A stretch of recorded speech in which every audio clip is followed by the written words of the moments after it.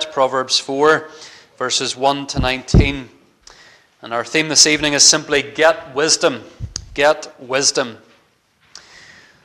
Something that is emphasized to young people finishing school or university is the need for them to have their curriculum vitae, their CV, well presented and up to date when they go looking for employment. And even those of you perhaps who have been in employment for many years have had that experience of having to, if you like, dust off the CV and give it a polish and get it up to date.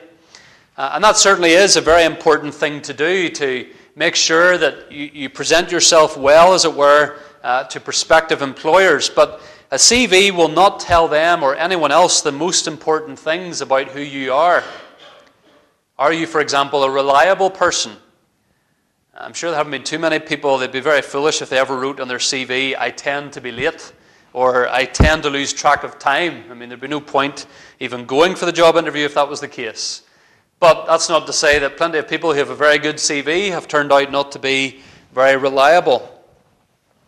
Are you a kind person? Are you a hard-working person? These things perhaps could be written on a CV, but there's no proof of it. Who you are on paper might be a lot more impressive than who you turn out to be in person. You might have gained prestige, achieved academic excellence, without first gaining wisdom. We remind ourselves again how wisdom is defined for us in Scripture, the beginning of Proverbs, chapter 1, verse 7.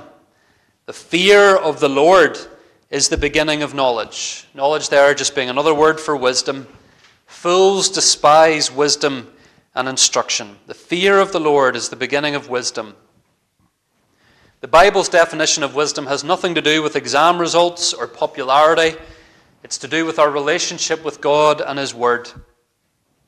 And these early chapters I've mentioned already this evening, again, there are a series of appeals, of heartfelt, passionate appeals from a father to his children. And it's good to see several children here in worship this evening. The sermon is particularly for children and young people, though I trust those of us who are older can gain from it as well. Proverbs is a book for children and young people in particular. And we come this evening to the fifth and sixth appeals that the father makes to his children. The fifth one being in verses 1 to 9, the sixth one being in verses 10 to 19. And in the heart of these appeals, look what the father says in verse 5. Get wisdom. Get insight. Do not forget and do not turn away from the words of my mouth. Father is saying to his children, whatever you become, whatever or whoever attracts you in this world, whatever you set your heart to be or to do, before you go after any of it, get wisdom. Go after wisdom. Charles Bridges, an older commentator on Proverbs, he says, wisdom can have no place if it has not first place in our lives. If it is to be anything, he says, it has to be everything. Wisdom, the ability to know and apply God's word to the nitty-gritty of life, that is what our children and that is what all of us need more than we need anything else.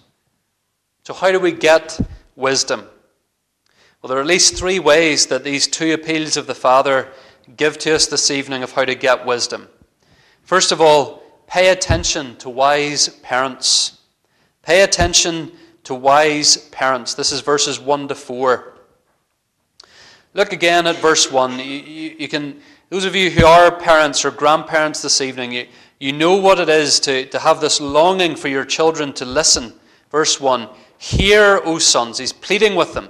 A father's instruction. Be attentive that you may gain insight, for I give you good precepts. Do not forsake my teaching.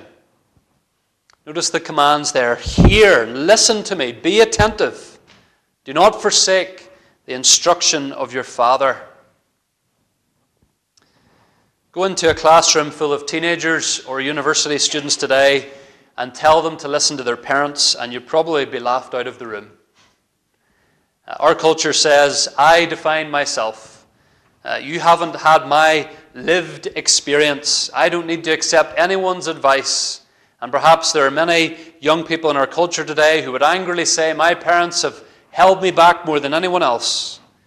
And there's this disdain, there's this lack of respect, lack of interest in the teaching of parents, and not just of parents, but of the traditions that have held society, certainly Western cultures, in good stead for centuries.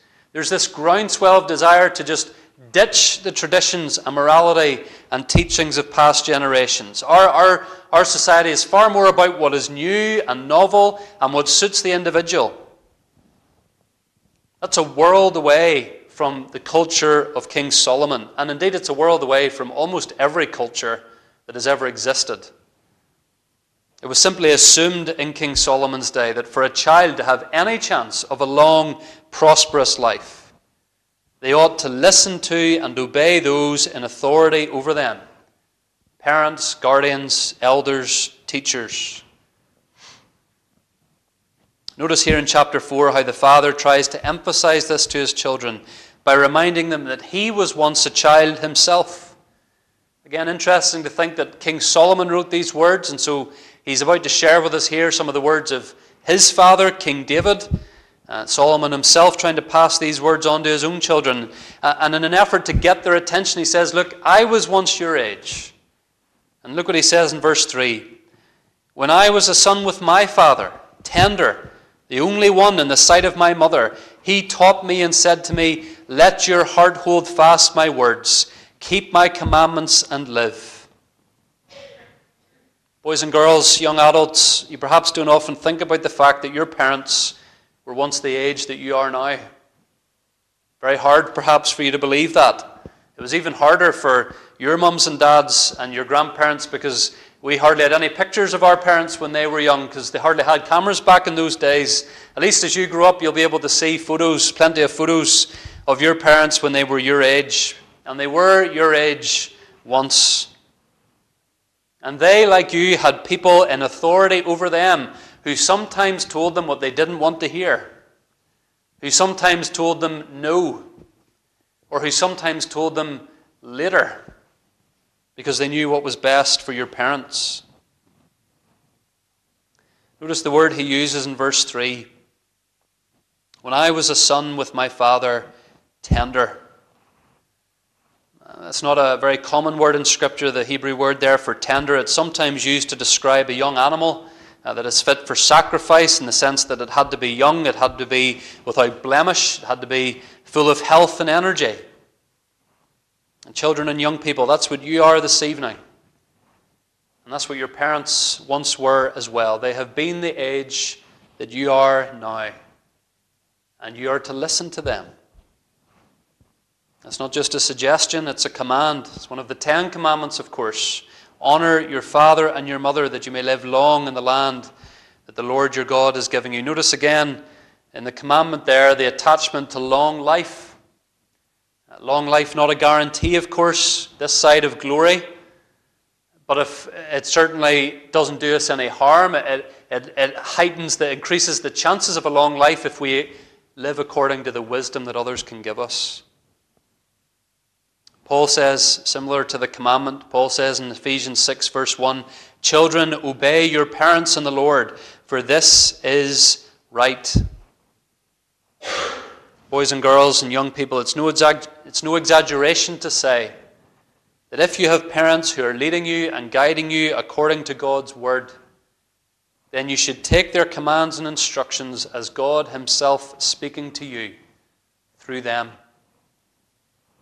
And for all of us who are under authority of some kind, those of you who are members of this church or under the leadership and shepherding and pastoral authority of your elders, and insofar as we remain faithful, and insofar as I, as your teaching pastor, remain faithful to God's word, then you're to receive the preaching and teaching of your elders as that of God himself. Some people, of course, object not just to the notion of listening to parents, but listening to any authority figure. And sometimes we have to realize that that is because they have suffered abuse or mistreatment at the hands of authority figures, whether it be a parent or someone else that they had trusted. And when those people would come to passages like this, or when they try to grapple with God's word and hear God described as Father, there are people who associate those words with the worst experiences of their lives. Because perhaps they had fathers who acted very wickedly, or other authority figures who acted very wickedly towards them. But we're to help those people, and if we are among those people ourselves, we're not to come to God's word assuming that He is as bad or worse as the so-called father figures or other figures in our lives. Everyone else is judged against the standards that God has set. And He is a kind Father. And He is a gracious Father. And He is a present Father and a faithful Father who wants us to come to Him, who has made it possible for us to have fellowship with Him by sending His only beloved, begotten Son to make peace between us and Him. And so even if we find ourselves in a culture that disregards or has no trust for authority figures, or even if some people have had legitimate reason to doubt whether they can trust authority figures, God is in a category all of His own. And He is to be believed, and we can trust Him when He tells us that He is a good Father. So children and young people, insofar as you have fathers and mothers who honor God and walk in God's ways, listen to them. Might be the least fashionable thing I could possibly say, but it's one of the most important I can say to the children of this church. Your social media influencers don't know you and don't care about you, no matter what they might say on TikTok or Instagram or YouTube. They say what they say and do what they do for one reason and one reason only: to build their own profile, to increase their own influence, to line their own pockets. And your friends at school or university, I hope, do genuinely care about you and love you, but they don't care about you or love you as much as your parents do. In 5 years or 10 years' time, you might have no more contact with them at all, but God willing, your parents will still be there. Your parents know you and love you more than you will ever realize. And if they are parents who know and love the Word of God, they are wise parents. And so you must be attentive and not forsake what they teach you. Remember the example of the Lord Jesus in this regard, boys and girls. At the age of 12, we know the story of his parents lost him in the temple complex in Jerusalem. But then they find him and they go home. And Luke 2 verse 51 says, "He went down with them and came to Nazareth and was submissive to them." You would think that if ever there was a child who didn't need to listen to his parents, it was the Lord Jesus Christ. If ever there was a child who could have said, "I don't need to submit to my parents," it was Jesus. God the Son who came down from heaven, but He did submit to them. And the next verse tells us what happened next. Jesus increased in wisdom and in stature and in favor with God and man. What would Jesus do? Perfectly good question to ask, whether it's written on a bracelet or not. But one of the things He would do if He were you, boys and girls, is to listen and submit to godly parents. And of course, parents, what a huge responsibility this places on us. Are we worth listening to? Are we teaching our children the ways of wisdom?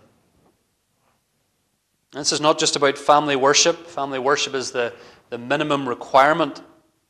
But we're instructing our children by the way that we talk to our spouse. We're instructing our children by the way that we handle our money. We can instruct them by taking them with us when we visit someone in need. We're instructing our children in the commitment that we show to worship and to Christian fellowship.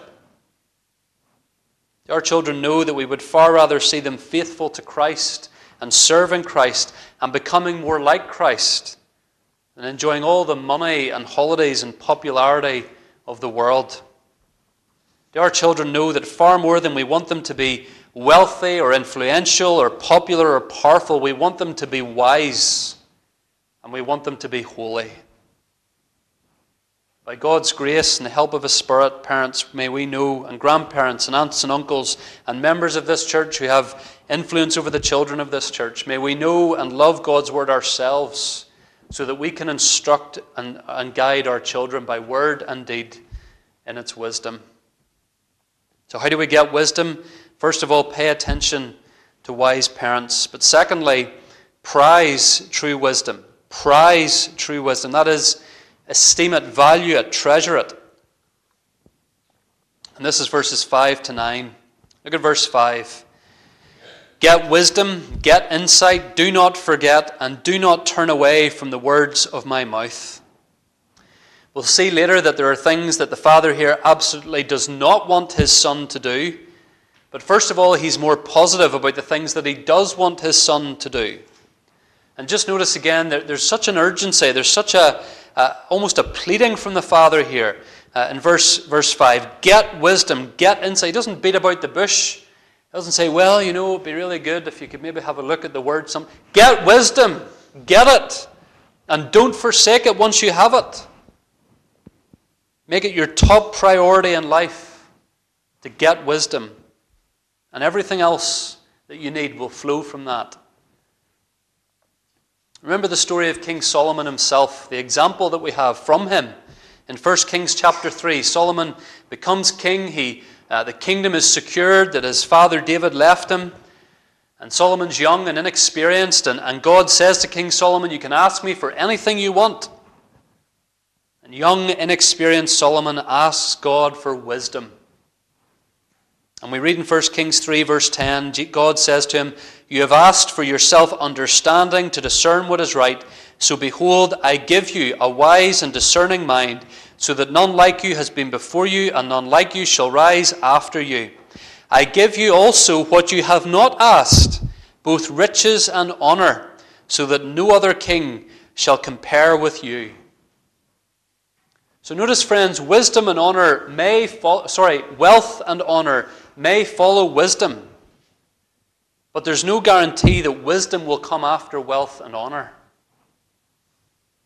It's entirely possible for someone to become powerful and influential. There's many, many examples of it in our world, to get into positions of power without any of the wisdom of God to guide them. But it's hard for them to then humble themselves to receive God's wisdom. But someone who already has God's wisdom, and who then gains power and influence and wealth, is far better equipped to handle those things because they're walking in the fear of the Lord. I mentioned Joseph this morning in passing. Joseph's an excellent example of that. In verse 6, the Father again describes wisdom as being like a beautiful woman. This is another theme of Proverbs, one of the ways that wisdom is often described. And in verse 6 he says, do not forsake her. She will keep you. Love her and she will guard you. Notice verse 8 as well. Prize her highly and she will exalt you. She will really almost in an erotic sense that the Father here is very much calling to mind the picture of a faithful husband and wife.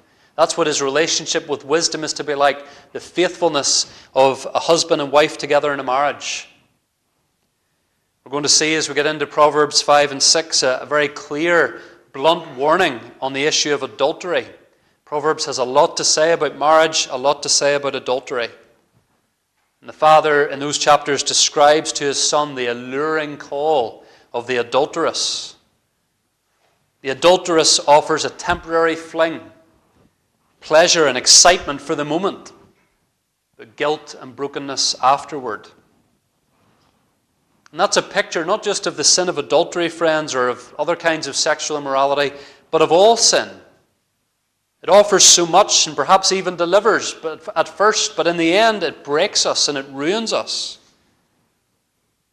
Wisdom, on the other hand, is like that excellent wife, that faithful, loving wife with whom, despite the lies that the world would have us believe that that's the boring way to go, a lifetime of faithfulness in marriage. In fact, wonderful intimacy, wonderful friendship, wonderful blessing is found there for a lifetime. And so the Father is saying here, friends, hold wisdom close, like you should hold close your wife. Have a higher regard, a deeper concern for wisdom than you do for anything else. The same way a husband is to have a higher regard and a greater concern for his wife, and the wife for her husband, than they do for any other human relationship. Prize her highly, he says. Again, the way a husband should highly prize his wife. Love her, honor her, and we should do the same with the wisdom of God, the Scriptures. Notice also verse 7. Verse 7, the beginning of wisdom is this: get wisdom, and whatever you get insight. Now that might sound a bit strange at first. The beginning of wisdom is get wisdom. Well, remember chapter 1, verse 7, the fear of the Lord is the beginning of knowledge or wisdom. Fearing God is an attitude. If you have the right attitude, you can gain more wisdom. Or to put it another way, friends, the passage is simply saying that wisdom or becoming wise is a process. It's not going to happen overnight with one decision. Becoming wise begins with knowing that you need more wisdom. Again, to use the picture of marriage, the beginning of marriage is to get married. But your marriage doesn't reach its pinnacle. It doesn't. The day you take your vows is not the best day of your marriage. Now, let's hope it's a great day and an enjoyable day. But if the best day of your marriage is the first day, well, that's a very sad marriage. Marriage is to grow. Marriage is to blossom. Marriage is to flourish. There's a lot to learn. Time and sacrifice and commitment is needed for that marriage to become the best it can be. And it's the same with our relationship with God. It takes fear of the Lord, humility to begin, and it takes commitment to God and His wisdom for that relationship to flourish. So prize wisdom highly, value it. Don't just see it as something, well, it'd be maybe a wee bit useful to get that. No, it's the best thing. It's the most important thing to get. So practically, what does this look like to prize wisdom? Well, first and foremost, of course, it means making time for God's Word. It means that rather than listening only to podcasts about our favourite TV show or our favourite football team, or rather than listening only to music when you're driving the car or out for a walk, doing the dishes, maybe listen to someone giving you wise instruction. Listen to a Christian discussion of some doctrinal subject or some practical issue. Listen to a sermon. Listen to a lecture. You could do the equivalent of listening to a master's degree worth of lectures just by driving your car. It means that rather than lie in until the last possible minute before you have to go to school or university, you get up in enough time to get some wisdom from Genesis or Philippians or the Psalms or whatever part of God's Word you're in. It means that rather than assuming we can make decisions on our own, we pray about those decisions or those difficulties, as we saw with Isaac and Rebekah this morning. Or we seek the wise counsel of parents or trusted Christian friends or trusted elders or other leaders or mentors. Maybe some of you at different stages of your life ask someone to be a mentor for you when you were in the little kid stage, or when you were in the starting a business stage, or the taking on of church leadership stage, that you sought out a Christian mentor for those times to get wisdom from them. Get wisdom. Whatever you get insight. Get it from the Scriptures. Get it from worship. Get it from Christians who are older and wiser than you. And the promise comes in verse 9. Prize wisdom highly, and she will place on your head a graceful garland. She will bestow on you a beautiful crown. It reminds us of the words Paul says in 2 Timothy 4, verse 8. There is laid up for me the crown of righteousness, which the Lord, the righteous judge, will award to me on that day. This is not a crown of authority like our king would wear. This is a crown of achievement. It's like the equivalent of a medal given to one who has finished a marathon, or they receive a bouquet of flowers, or whatever it might be, only those who see the race through gain the crown.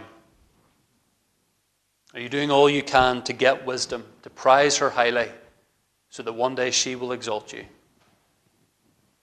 So how do we get wisdom? Well, we pay attention to wise parents. We prize, we value wisdom. And then thirdly and finally, we pick the right path. We pick the right path. Look at verse 10. Hear, my son, and accept my words, that the years of your life may be many. I have taught you the way of wisdom. I have led you in the paths of uprightness. When you walk, your step will not be hampered, and if you run, you will not stumble. As I said, verses 10 to 19 is a new appeal. It's the 6th appeal of the book so far from the Father. And this time the picture changes. It's like he's giving his son advice as he heads off on a long journey. And again, we appreciate the culture, the time and place in which Proverbs was written, that someday the day would come when perhaps the son, as he got older, perhaps as his father got older and weaker, his son would perhaps have to undertake some great journey on behalf of the family. No maps, no GPS satellite, no smartphone to guide you. The father had to talk his son through the journey that he was going to take, because his father, again, has been through that journey himself. And so he can instruct his son on the right route to take. And wisdom is like that. It's choosing the right path to take in the difficulties and in the treacherous terrain of this world. You imagine as well, I may have used this illustration a few weeks ago in Proverbs, but some of you are used to working in hospitals, or you're used to visiting in hospitals, and some really big hospitals, they have different coloured lines down the corridors. And if you're wanting to get from one department to another, you follow a particular coloured line, and it'll take you to whatever department or whatever ward you want to go to. If you imagine, friends, that every day of our lives there are two paths weaving their way, two different coloured paths weaving their way through our big decisions, weaving their way through the situations, boys and girls, that you find yourselves in school, or in the middle of your sport or your hobbies, or when you're online. And there is the wise path to follow, and there is the foolish path to follow. Which path will we choose with our money? Which path will we choose when it comes to what we allow our eyes to look at? Which path will we choose when it comes to who we spend time with, the places we go, the hobbies and interests that we have? Notice, first of all, the Father says, avoid the path of the wicked. Avoid the path of the wicked. Look at verse 14. Do not enter the path of the wicked. Do not walk in the way of evil. Avoid it. Do not go on it. Turn away from it and pass on. Notice, friends, that he's as urgent that his son not go the way of the wicked as he is urgent that his son get wisdom. He said, get wisdom, and now he says, avoid the path of the wicked. And again, it's like he's mapping out the journey that his son will have to take, and he's saying, here's where the terrain is going to get particularly tough. Here's where thieves and violent men might be lying in ambush. Here's where the wild animals might gather. Avoid those places. Don't go that way. And again, children, boys and girls and young people, this is particularly important for you. There are things you do not need to experience to know that they are evil, or dangerous, or foolish. The world would have you believe, just give it a try. What's the worst that can happen? That's how Satan tempted Adam and Eve, essentially. How will you know until you give it a try? Why should God hold you back from living life to the full? There are things you do not need to do, things you do not need to experience, boys and girls, to realize that they are evil.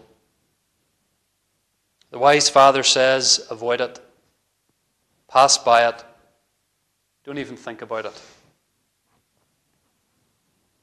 The thing about sin is that it demands more and more of you. That's what he's saying in verse 16, if you look at it there. They cannot sleep unless they have done wrong. They are robbed of sleep unless they have made someone stumble. For they eat the bread of wickedness and drink the wine of violence. He mentions sleeping and eating and drinking there, just the ordinary essentials of life. What he's saying is, walk in the way of wickedness long enough, and doing wickedness becomes as routine as eating and drinking. And it dominates your whole life. It says these people can't sleep unless they've had a good day of making other people miserable. We're to avoid the path of the wicked. And that might mean, boys and girls and young people, ending some friendships, literally avoiding certain people or places, or taking decisive action to avoid the way of sin. You do not need to try it to know that it is wicked. But then more positively, as we think about picking the right path, he says, avoid the way of the wicked. And he says, take the path of the righteous. Take the path of the righteous. Verses 12 to 13 really amplify what we've seen already.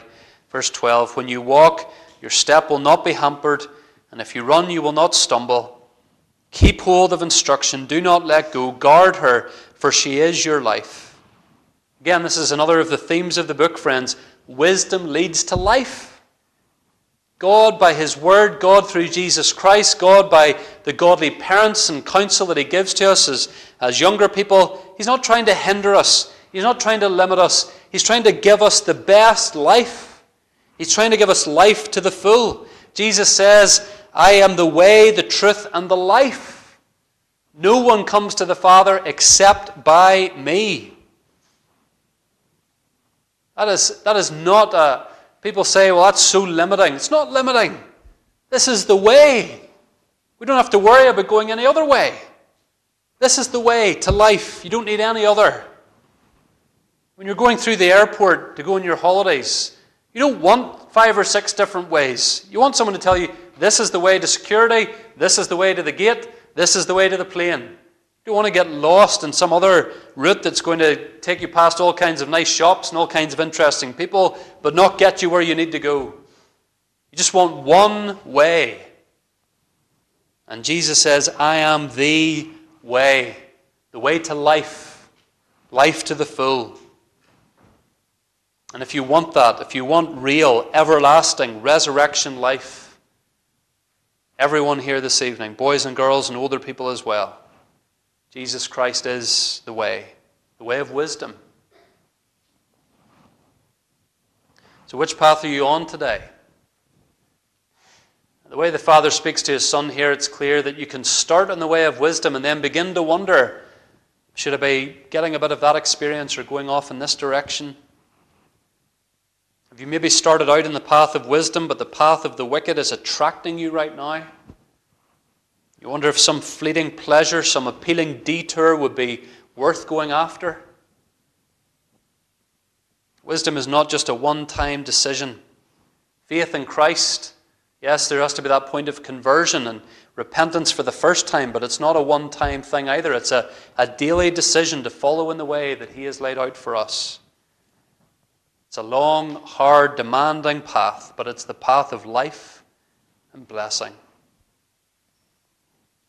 Our passage concludes in verses 18 and 19 with this striking contrast between the way of the wicked and the way of wisdom. Verse 18. The path of the righteous is like the light of dawn, which shines brighter and brighter until full day. The way of the wicked is like deep darkness. They do not know over what they stumble. If you do not know Jesus Christ, if you're not committed to getting wisdom, then you're stumbling around in the dark. That's the spiritual condition of men and women and boys and girls around us, worshipping their sport or their hobby or themselves, stumbling around in the dark, blindly trying to have it all and do it all and be it all.